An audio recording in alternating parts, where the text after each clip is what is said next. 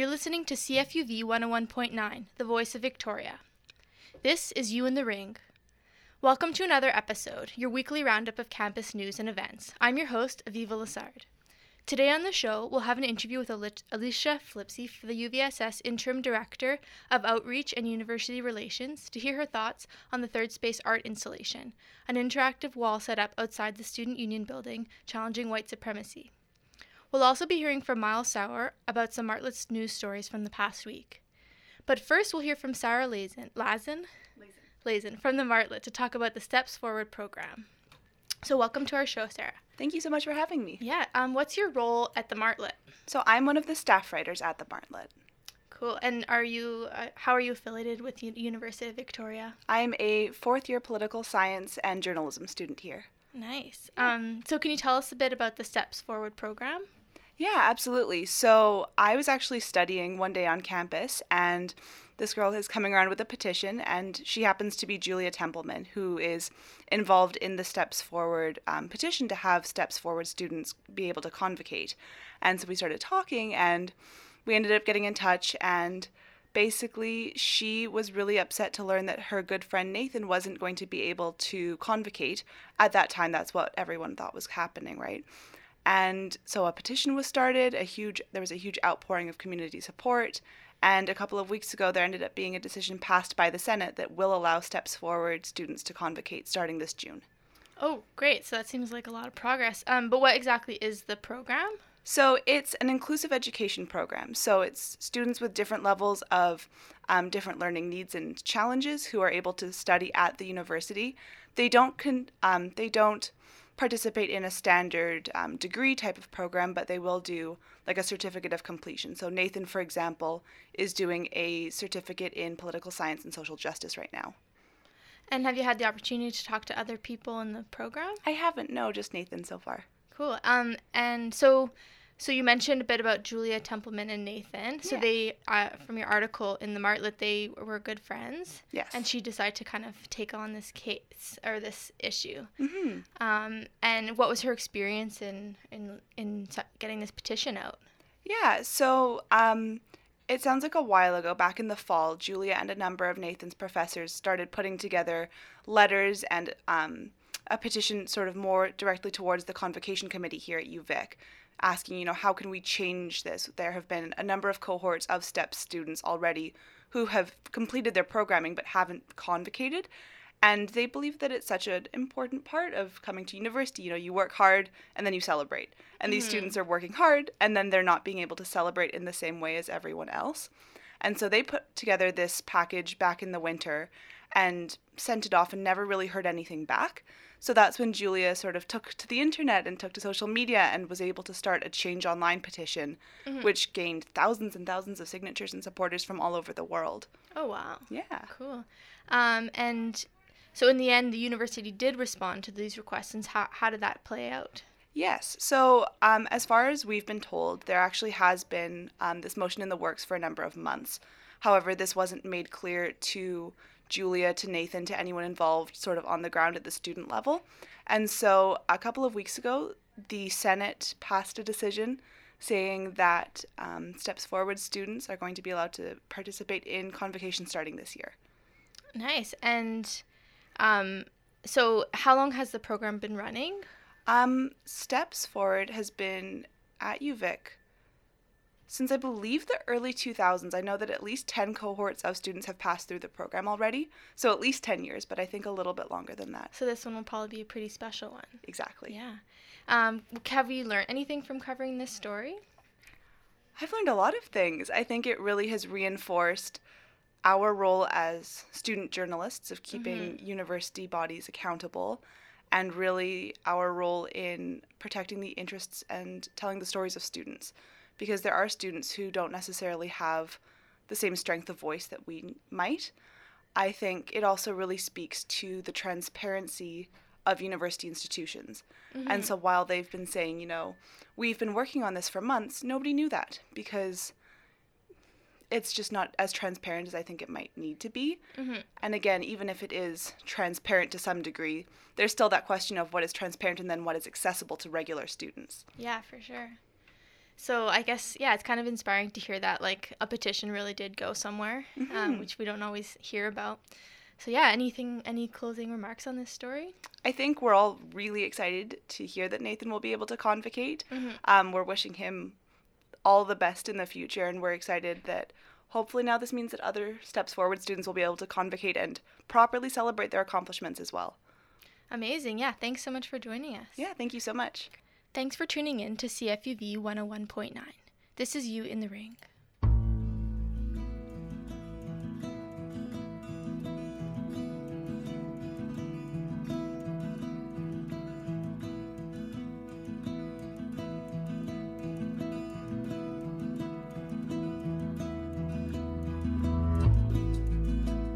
I know she stayed in town last night.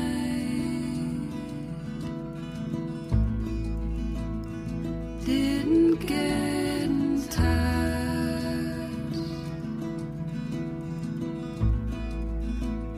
I know she has my number right. She can't face in us. She sings in the valley in the morning. Many a morning I have woke, longing to ask her what she's mourning. 'Cause I know it can't be spoke.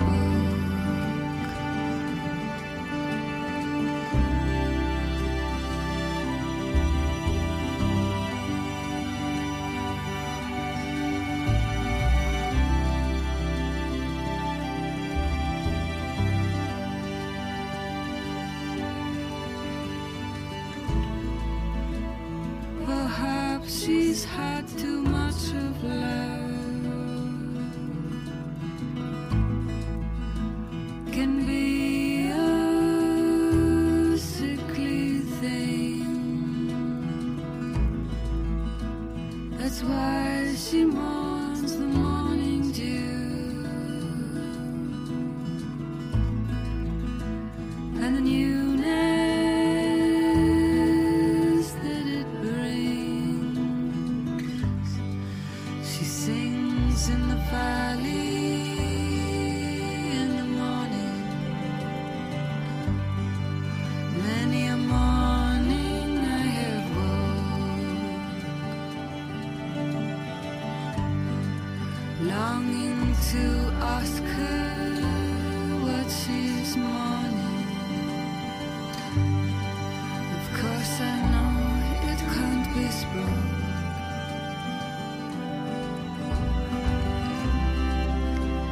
I love you in the morning.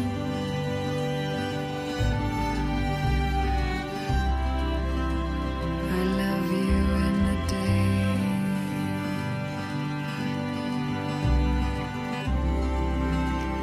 I'd love you in the evening.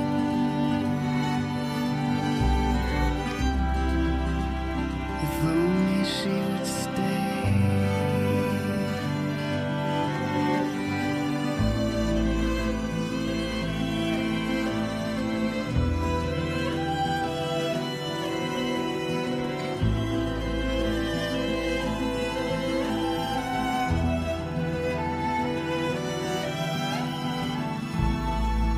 We love beauty 'cause it needs us to. It needs our brittle glaze and innocence reminds us to cover our drooling gaze.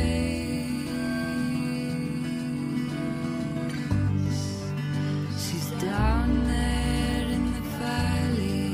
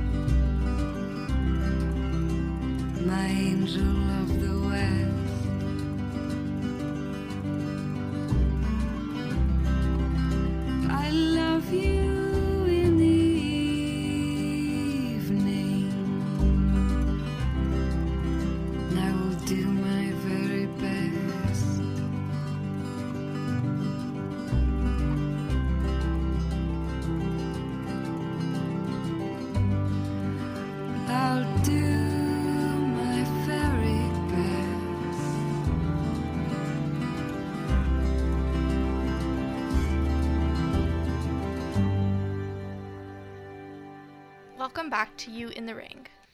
We just heard Laura Marling, her song The Valley off of her new album Semper Feminina.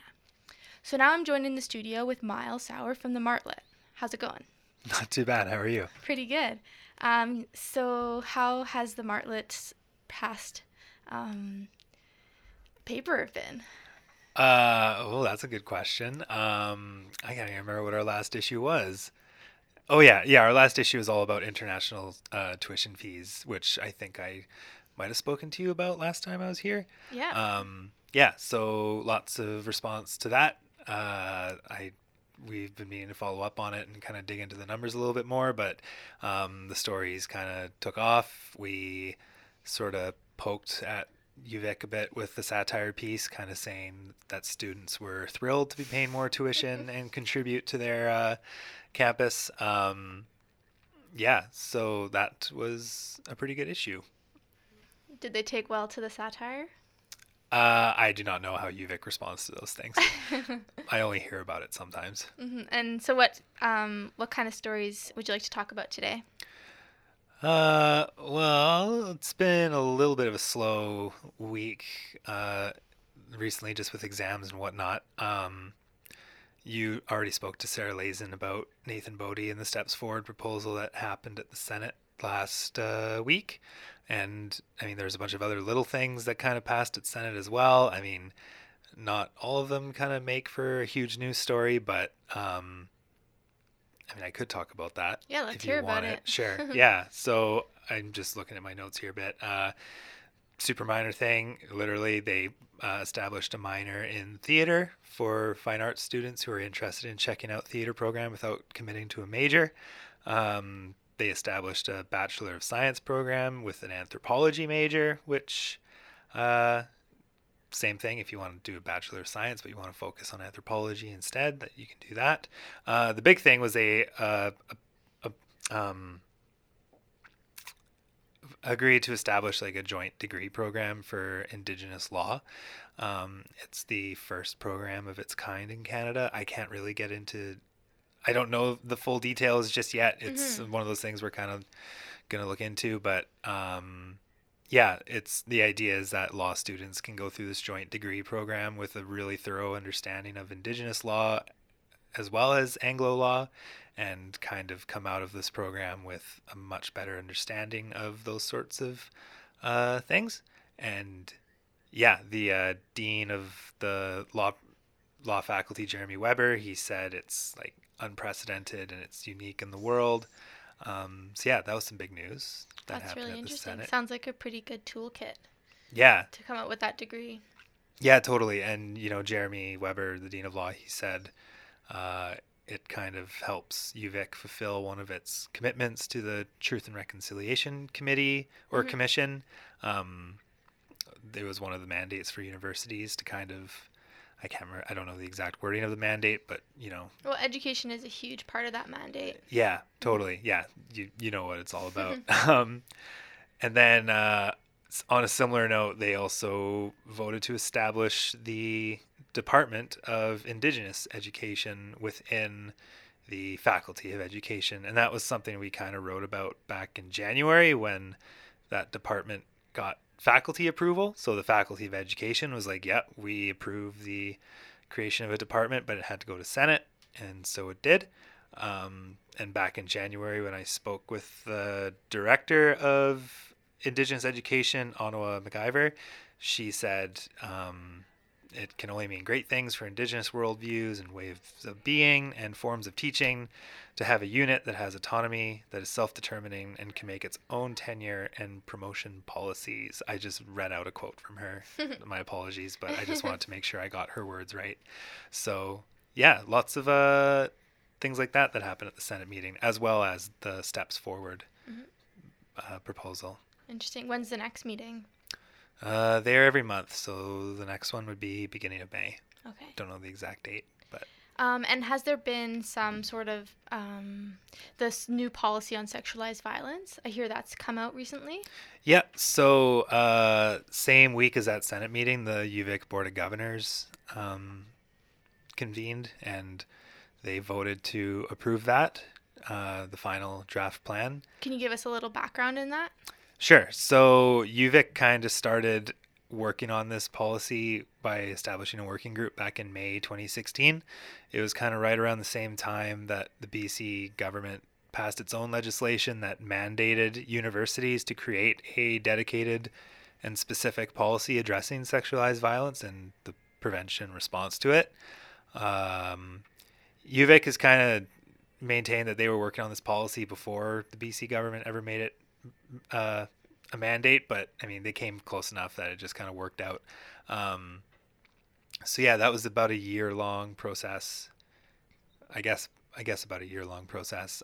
Working group went through a whole bunch of consultations and all that, and then the draft plan was open for consultations from the public about a month or so ago. Mm-hmm. And yeah, the final plan was put forward to the Board of Governors, and they voted on it. So, And have you had feedback on how it's being received? or Or at least how the draft was being received? we haven't really had a chance to speak with people, many people yet. I imagine. Yeah. I can't really speak to the response yet. I think people. Maybe we'll hear more about it. Yeah, I think people are happy that it's been done and that it's on its way to being implemented. I know right now they're seeking even more feedback on just how it'll be implemented. So it kind of feels like, I was just kind of thinking, it feels like there's always more feedback and more feedback and more feedback. But that's good. I mean, they should be looking for Do you that by kind any of thing. chance know how it compares to other universities? I do not. Okay. No. That'd be interesting to look That into. would be a good question. Yeah, you're giving me a lot to think about today. So Cool, thank yeah. you. And then maybe lastly, I don't know if you know too much about it, but we did talk a bit about, or we have been talking about that story about some sexual harassment at CARSA. And we know that some people have submitted some sort of complaints to the administration about really negative experience they had. And CARSA wasn't really responding in what the complainers considered a very productive way. Have you by any chance heard more on that story? Not since the end of March, when we originally published that story. Yeah, I haven't heard one thing or another from UVic at all. I don't know if you have. I don't know. No, I haven't. No. Okay. Yeah. That was a really interesting story, and just kind of seeing, even reading like how the director of CARSA, was that who it was? Like just reading like CARSA officials just kind of say, oh, like we do have this training in place, and we're trying to create these inclusive spaces, but at the same time, you do have a lot of people who say, oh, this is an issue, and I imagine it's kind of an issue in a lot of gyms and public spaces like Yeah, that. I would definitely agree. I personally had some issues playing intramurals. It was really negative, and it wasn't really responded. I really had to go in and push for my own like needs and to tell them what was actually going on, and overall it wasn't really, I don't know, it wasn't really responded to in the way I would have liked. Yeah. Mm-hmm. Well, It takes a lot of courage to get up there and actually complain, and then totally. Yeah. Yeah, and I mean, if you probably read our story, like somebody did go complain, and they were kind of brushed off in a way, which hopefully this policy can kind of maybe address that, like on an institutional level. Like hopefully it does apply to things that go on at places like CARSA. Yeah, it's definitely all connected. Absolutely. Yeah. So yeah, are there any other stories that you would like to talk about? There has been a bit more like response and feedback regarding the third space wall. When that happened, I know that was the big thing we talked about last time I was here. We published an open letter yesterday, signed on behalf of the Department of Gender Studies, where they kind of took issue with President Jamie Castle's response to the wall, because he wrote like a very brief, very kind of sanitized response saying, we condemn these issues of racism, but the professor who wrote this open letter, I don't have her name handy right now, she and others have kind of said, you need to do a lot more to kind of address this issue, because you can't just point to this the stuff that was written on the wall and say that's as bad as it is. Like, it is a systemic thing. It's something that affects staff and faculty and students in a lot of ways that are kind of unseen. And so, yeah, I mean, it'll probably be too late for listeners, but there is an open forum going on later today where they're kind of hoping to get some people to come in and talk about addressing those issues in a much more thorough way. Yeah, last time we heard from Daphne Shaid about, a lot about, obviously about the whole wall, but a little bit about the university's response. So it's kind of heartening to know that they've kind of gone forward with something like that open letter to really address it and not just let that kind of fall away. So yeah, it'll be interesting to hear what the forum comes up with. Yeah, we'll see. Mm-hmm. Great. Thanks so much for joining us. Where can our listeners hear more about the Martlet? Just scroll on over to martlet.ca. It's kind of the best spot, especially during the summer when we only go to a once per month print schedule. Great. So, all right. Thanks so much for covering this news. Thank you for having me. Next up, we have the band Port Cities with the song The Idea of You.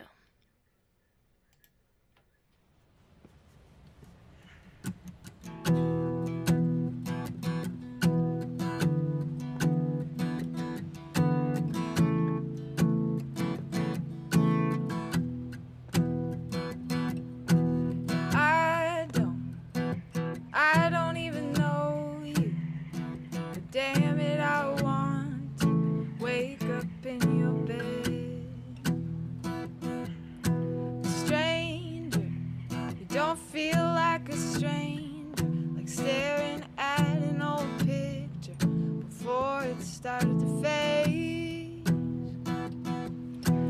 Maybe I'm in love with the idea of you, 'cause I don't even know you, but I want you to kiss me. Maybe I'm in love with the idea of you. I'm not saying I need you, but I want you to miss me.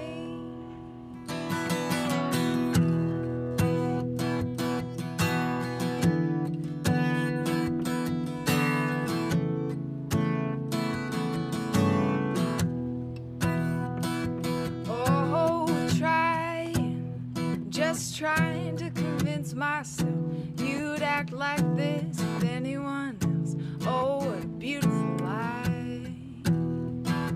Oh, waiting like watching the grass grow. We stay up until they all go home. Baby, we're the last ones left. Maybe I'm in love with the idea of you, 'cause I don't even know you. I want you to kiss me, kiss me. Maybe I'm in love with the idea of you. I'm not saying I need you, I want you to miss me. Ooh,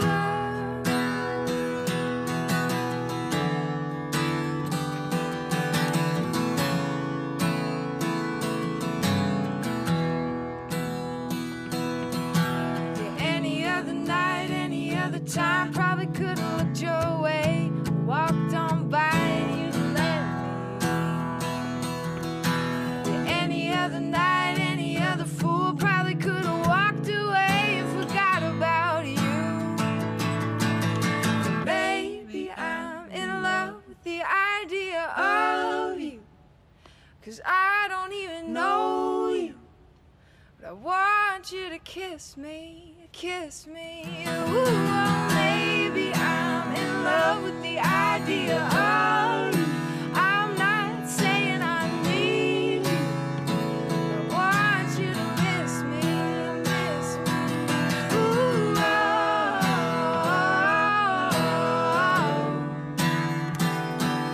ooh, ooh,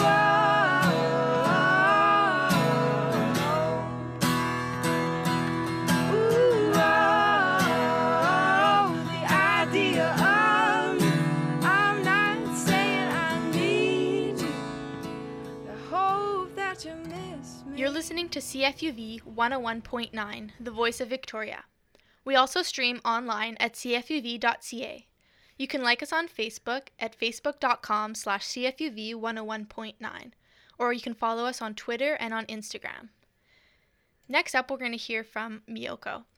Miyoko participated in a sound-making workshop which took place at CFUV in March 2017. This is about the interesting people she met and their off-the-beaten-path research at the university.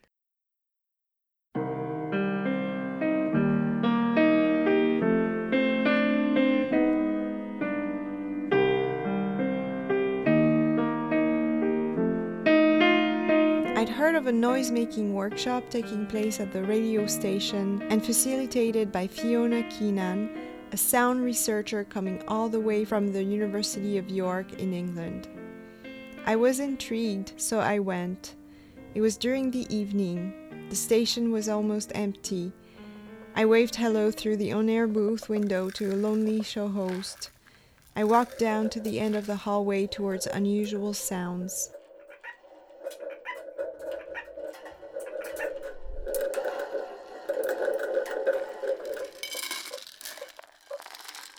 I opened the door and stepped in a small triangular space where 3 people were chatting and playing around with tin cans, beans, springs, and duct tape.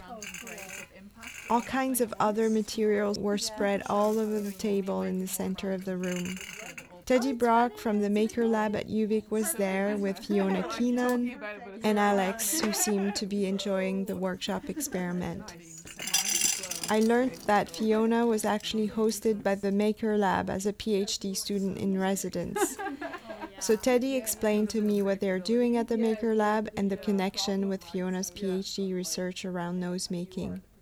We study these historical patents of technologies, usually from the 19th century, early 20th century, that we may not know much about or we can't access today. So like they exist only as a 2-dimensional patent.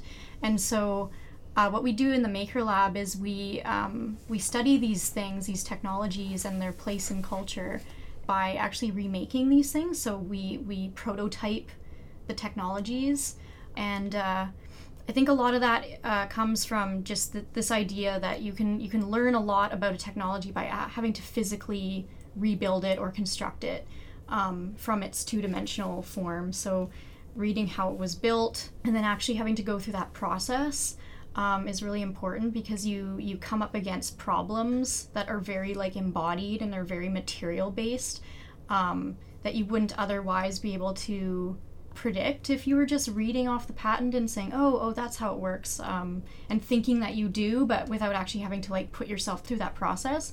So that's where the research comes in, is it's research that's generated from physically building something, and it isn't in an abstract form, and it's also looking at how technologies are so intertwined with culture, like they're not just separate things. So I think it's really drawing that relationship between the material and the meaning that we make out of that, or how those technologies kind of inform the way our cultures operate.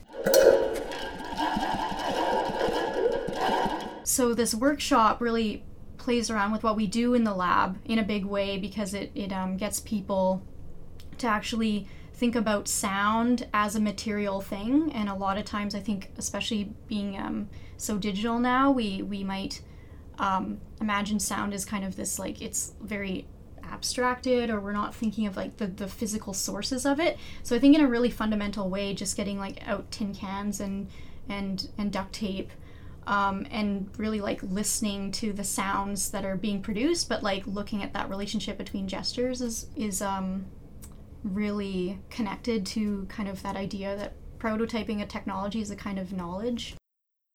From what I know, the Maker Lab's research approach is pretty unique. I understand better how Fiona would be interested in working with them as part of her PhD. She explained to me what her work was about and how she came to spend a month with the Maker Labs team. My PhD is looking at historical methods of making sound, so before there was sound recording. So sound effects practice basically in places like theatre or early radio and early cinema, because I'm interested in interactions with sound. So how our physicality can come together with an object that makes sound, and how we make meaning out of that, and how we perform different sounds. So a lot of the stuff I do is very digital and very technical, because I'm programming versions of things and trying to get people to interact with the digital world in a physical way. The approach that Maker Lab take to sort of remaking history has really influenced me for quite a while. So I was lucky enough to get a research placement to come here for a month. So I proposed a project to come and sort of investigate this as part of an expansion of what I'm doing. So I've been working with the MLab team on various things that they're doing, and then through that I devised this workshop based around tin cans and thinking about how many different noises could you feasibly get from a tin can, and how can that sort of teach someone how to experiment with materials. So trying to teach experimentation and method.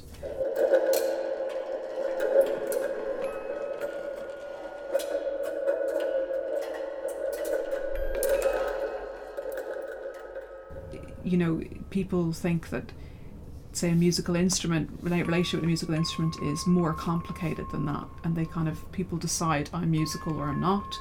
But when it comes to things like sound, you can be so simple in how your body needs to move that you can learn things very quickly.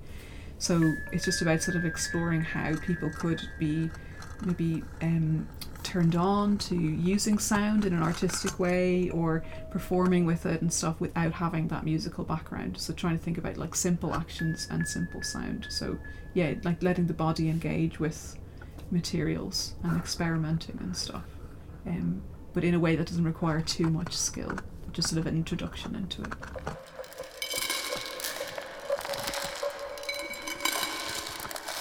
The beauty of historical effects is that they are so simple that if we make them sort of digital, even just that simplicity alone, and that sort of like how the linkage is between the action and the sound and stuff, the expectation is there that it'll be easier to sort of use as a sort of stepping stone to explore sound as a medium of expression, I think. So I think a lot of people, like I say, either if you're not a person who plays musical instruments, or if you're somebody who feels they're not sort of quote unquote technical, then you're turned off in sort of both directions. You know, so I think it's about, if we can maybe make things a bit more bodily, that it's opening up access to more people in terms of making music with the computer or making sound.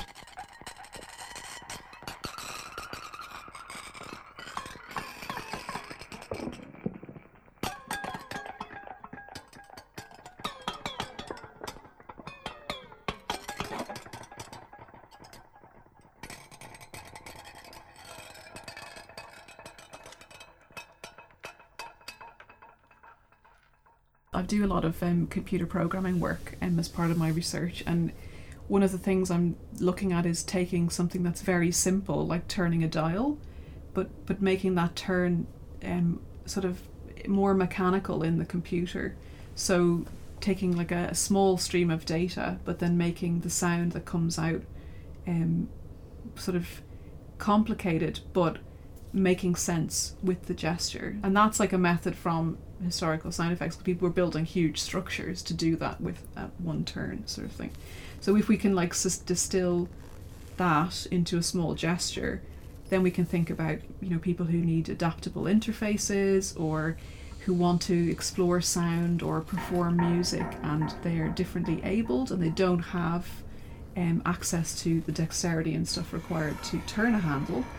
We can think about how we can make sensors sort of make more sense to the person who's using them. So we can think about those mapping relationships between how the data is going to do something and the action that you've done, and trying to make those two things link together better for people.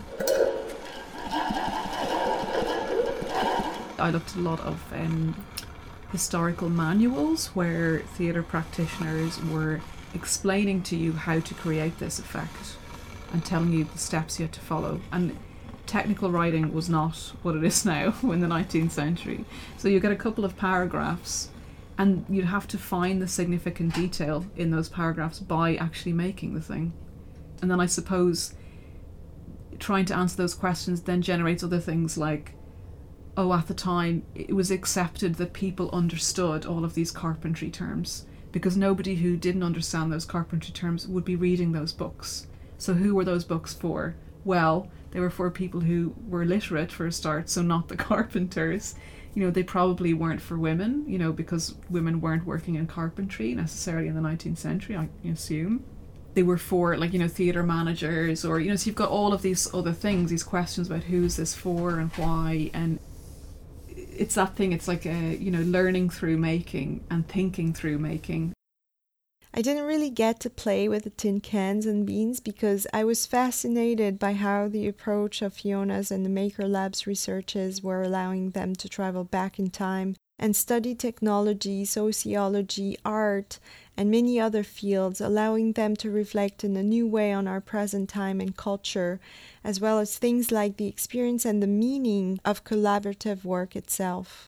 Getting into a space where everybody's working together and coming from different angles to solve a problem is a really interesting way to like do research. And it's, I think, especially in the school system, it's not something that's typically taught. Like, I think we still have this idea that you're an individual student and you get an individual grade and you're writing a single paper, and you're not really thinking about the ways that your own research is really connected with other people in kind of a bigger community. So I think like the format of the lab and the format of this workshop forces people into a small space together with all these materials, and then they're just kind of allowed to like experiment and play around and like see what comes out of it. So the end goal isn't this like polished project, but it's more of like looking at how the process is a form of research, and like that process is the research, and we're not like always looking for these problems to be nicely tied up, but sometimes we end up generating more questions, and I think that's kind of the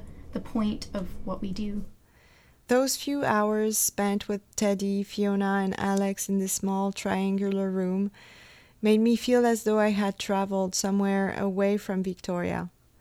Once again, I left this experience very much inspired and full of new insights, listening to how passionate these people are with what they do. And so I hope you did too.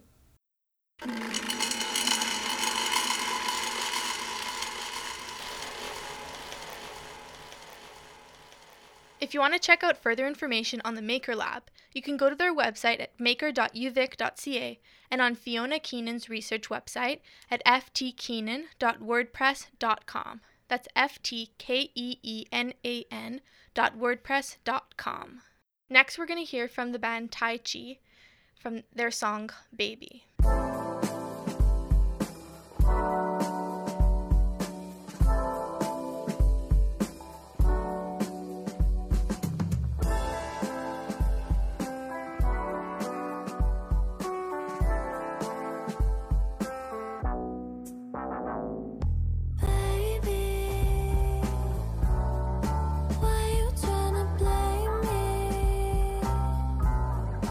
Even though I'm trying to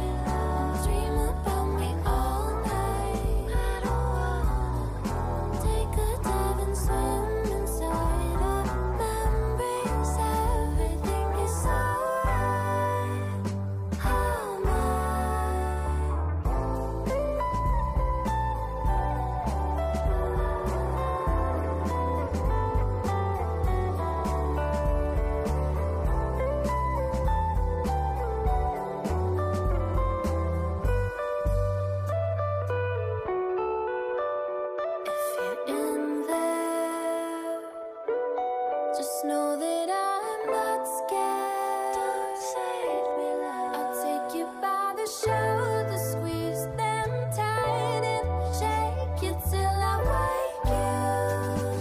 Hide to lose you, baby. It's something I refuse to do. If everything's a choice in life, just like they say, well then I choose you. Hold me close. Now we can dance with the violence. Let me know. I wanna go down in silence. Silence. We can dance to the violence. Let me know.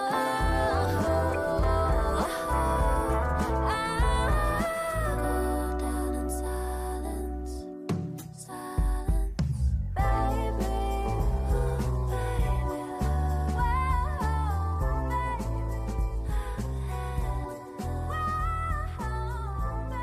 Our next guest in the studio will be Alicia Flipsy, and she is the Interim Director of Outreach and University Relations for the UVSS, the University of Victoria Student Society. So welcome to the studio. Hi, thanks so much for having me. So can you tell us a bit about your role as the Director of Outreach and University Relations? Yeah, for sure. I actually started off the year as a director at large, so I only came in September to Outreach and University Relations, which is why it says interim at the front there. And so my role, I'm one of 5 lead directors. I kind of liaise with the university on projects, and also working for member outreach. So things like kind of planning the AGM and the SAGM and our big meetings, that's all in my portfolio. And have you been enjoying your time? It's been good. Yeah, it's almost done. Our term wraps up at the end of this month, and then a new board comes in for May 1st. But yeah, it's been a really great way to end my time at UVic. I'm graduating as well. Oh, so, congratulations. Yeah, thank you. What were you studying? Political science. Cool. Yeah, So you got almost a lot done. of hands-on experience? Yeah, it was a really great work experience, especially given my degree. But yeah, sad it's done. But So today we're going to continue our discussion about that third space art project, about the wall, as we call it. So the feminist collective, the Third Space, on campus set up a wall in front of the student union building on March 15th. It was a very large wooden structure, painted white, with the question, "How do you challenge white supremacy?" written in black lettering across the upper part of the wall. The public was invited to write their thoughts, as it was written below, with an arrow pointing at the blank space and some markers. So the project was initially approved by the university and the UVSS. Were you part of this approval process? yeah, Daphne came and presented to one of our board meetings, I think in January sometime. They were hoping to actually have the wall go up for February, I believe. And so they kind of brought this to us, and we helped them liaise with the university to a degree. Kind of the university was sending us requirements. I think Daphne mentioned last time the requirement of having that base so that it wouldn't fall over in the wind. So stuff like that. Once all those requirements were met, they were given the go-ahead from the university. We voted on it at the board and kind of voted that we supported the project. So that was kind of at the board level. It was a collective decision by us. And did you think that the question, "How do you challenge white supremacy?" would invite such aggressive and racist comments? We were concerned about people using the wall as a platform for hate speech. And one of the requirements and the stipulations of the space being used was that they would monitor it and that hate speech would be removed. And obviously, it was a concern that was kind of right to have because you did see a lot of hate speech popping up. And it was originally supposed to be up for a month? That was the original plan. And did the UVSS or the university, did they plan a response in case such comments would appear on the wall, other than just the removal? Our understanding was that the Third Space was monitoring it, so we were kind of leaving it in their hands more, just, it needs to be monitored, hate speech needs to be removed. That was kind of our understanding. We didn't have a plan to remove it, kind of so to speak, before all of this happened. Our plans kind of developed as we got into things, as we saw the hate speech popping up, as we saw that it wasn't being removed in a prompt manner, that it was causing a lot of harm to a lot of students on campus. And so our kind of plans developed from there. We didn't have a plan beforehand necessarily of, oh, if X happens, we'll do this, and if this happens, we'll do that, and we'll remove it if it gets to that point. We didn't have that in mind. Did you wish you'd had that? In hindsight, it could have been more clearly establishing what monitoring would look like, probably would have been useful. I think maybe there could have been some clearer understanding between us and the third space of what monitoring looked like from our end and maybe their end, because maybe that was not the same idea, and maybe that caused some of that tension there. But hindsight's great, isn't it? Hindsight is 2020. So after the 3 days of the wall being up, the UVSS, and I believe the university as well, asked the third space to take down the wall. How was that decision made, and what were the reasons behind it? Yeah, that was a long day of talking and going back and forth over options. It wasn't a decision that we'd kind of been sitting on and kind of knew we wanted to do. It really did come out kind of later in the afternoon as we realized that, it's Friday. It's going to be Friday night. It's going to be up for a weekend when it's going to be hard to monitor it with people not on campus, and leaving it up for another night seemed really problematic to us because it was at night that people were writing hate speech during the day as well, but you were getting a lot more at night. And so we came to school on Friday morning and saw the wall with all of these really hateful messages written on it, and it was really harmful to a lot of students. We were having students come to us really upset, really harmed, not feeling safe on campus, and they should feel safe on campus. And having this platform for hate speech was problematic. We didn't feel like we could leave it up for that extra night, so we did reach out to the third space. It was later in the afternoon, telling them that, it needs to come down. And if you're unable to, then we'll get UVic facilities to do so. Okay, and so, I guess we talked to Daphne Shahid last week, who said that they didn't agree to take the wall down, but there wasn't really any negotiation room possible with the UVSS or the university, I guess because it was the end of the day, and I guess I don't know exactly why. In your opinion, was there negotiation, or was it kind of just this is the rule, or the... We had been talking with the third space kind of throughout the couple of days. I think Daphne mentioned that we'd, talking about when you were getting there on Thursday morning, going, oh, what's this on the wall? Is it going to be painted? What's going on? In terms of the decision to take it down, it was just kind of it was a final decision, in the sense that our understanding of the project, when we approved the project, was that it will be monitored and hate speech will be removed. And hate speech wasn't being removed. I think they kind of were removing things when it was full as opposed to removing hate speech when it was put up, which is what our understanding was. Well, it almost seemed like it was going up every couple minutes. It was, yeah. And so potentially monitoring just wasn't a possibility because it was too much to monitor. But just given that, the can of worms was opened. Yeah, and it was causing a lot of harm to students. So then the wall was indeed taken down. And what actions did the university and the UVSS take after that in regards to the reasons why the wall was taken down?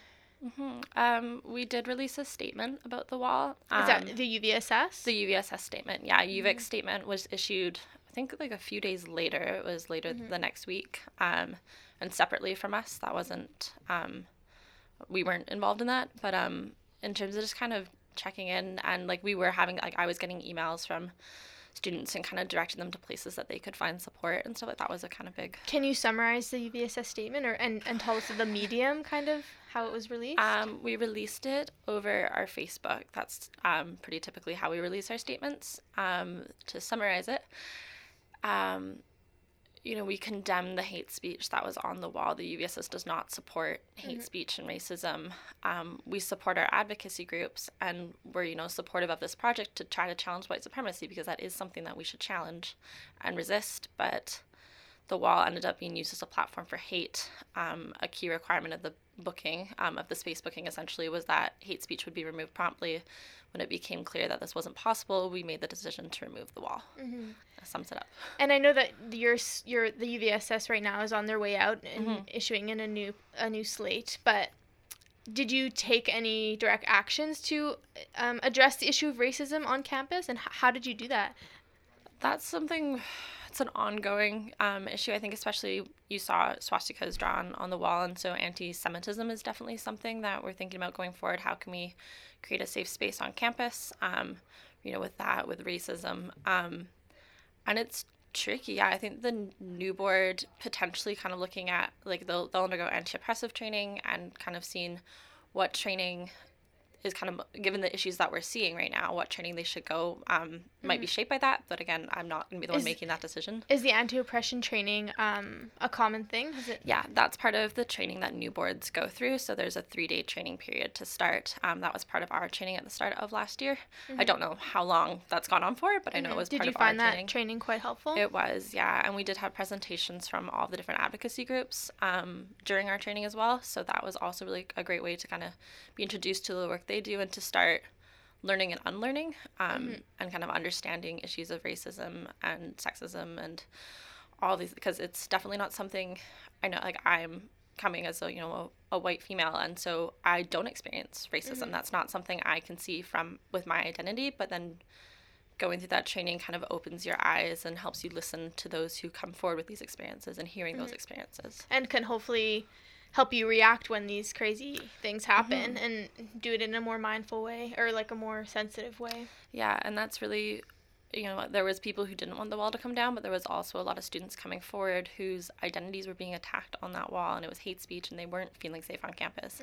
And so it was listening to those students essentially really informed our decision.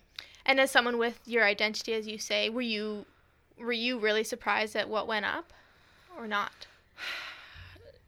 Yes and no. I was surprised of hearing instances like the one Daphne mentioned last week, where someone walked up and kind of in front of a whole bunch of people and drew a swastika. Things like that surprised me. I wouldn't have thought that people would be that racism is hidden here. People don't say it explicitly. So I was surprised at that. I wasn't overly surprised that people that there is racism here and there is white supremacy here. So people going up at night under the cover of darkness or anything like that doesn't surprise me. I was surprised people did so in the day. And so in hindsight, realizing that, well, okay, probably could have seen that coming. If you know that there's racism here, maybe that's something we should have thought of before. But. And from your involvement in this whole kind of issue, do you see the university itself reacting and addressing issues of racism on campus? I don't know what the university, I know they've issued the statement. I know it's been critiqued for calling it vandalism, and I do think vandalism doesn't make sense in the context of it's a wall that you're supposed to write on. And I think they, like us, want to make sure that students feel safe on campus. I don't know what concrete actions they're taking, if any. That's kind of an ongoing conversation there as well. And we did kind of bring up last time, we had a meeting with their executives, and we kind of brought up, these issues of we need to kind of going forward, make sure students feel safe on campus, and how do we do that? And it's not a question we were able to answer right in that second. Of course. But it's kind of conversation. It's things we're aware of and conversations that I think the new board will probably continue to have with the university going forward. Have you heard about the forum that's going to occur today, discussing racism on campus? Yeah, I did. Yeah, it's a group of faculty putting it on, I believe. I believe it's from the Gender Studies department. Okay, yeah. I haven't heard much about it. I think Joanne Lee is part of it. Okay. Yeah, so maybe people can check that out. Yeah, no, definitely. We'll hear back from the outcome of that. Oh, yeah. Yeah, do you have any other comments on this whole kind of this whole event, I guess? I guess, yeah, it is unfortunate. I mean, we were in that position of wanting to support our advocacy group, the Third Space. We try to support all of the advocacy groups here at the UVSS, and kind of being stuck between that, but also students really coming in and being harmed. And I think there was a lot of discomfort among white students who saw this message and were kind of discomforted by that and felt uncomfortable, but that's not what I'm referring to. It's, people of marginalized identities whose identities were being attacked on the board, feeling really unsafe, really harmed. And so addressing that and kind of deciding that students' safety was most important there. And can you give the sort of list of resources that people who are feeling like this can access? The advo groups are a great place to go for support. So that was those were on our list. Anti-Violence Project is also a great place to go to support, though I think I don't know what their support hours are for this week. I think they've been short-staffed of late. We put up UVic counseling services, security as well. There is, things like Safe Walk if you're comfortable with going to security. There's a variety of sources. They are listed on our statement. So, okay, so to look at that Facebook UVSS statement release is a good resource. Yeah. Great.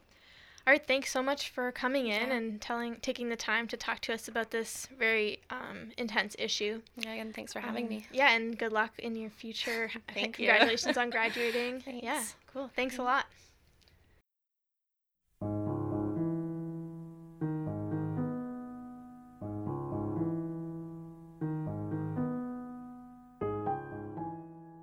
And that's it for another episode of You in the Ring.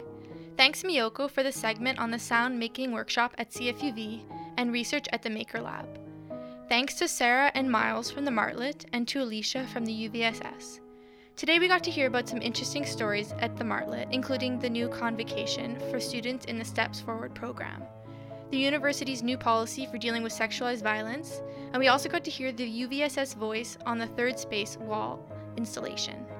Our producer is Miyoko, and I'm your host, Aviva Lassard.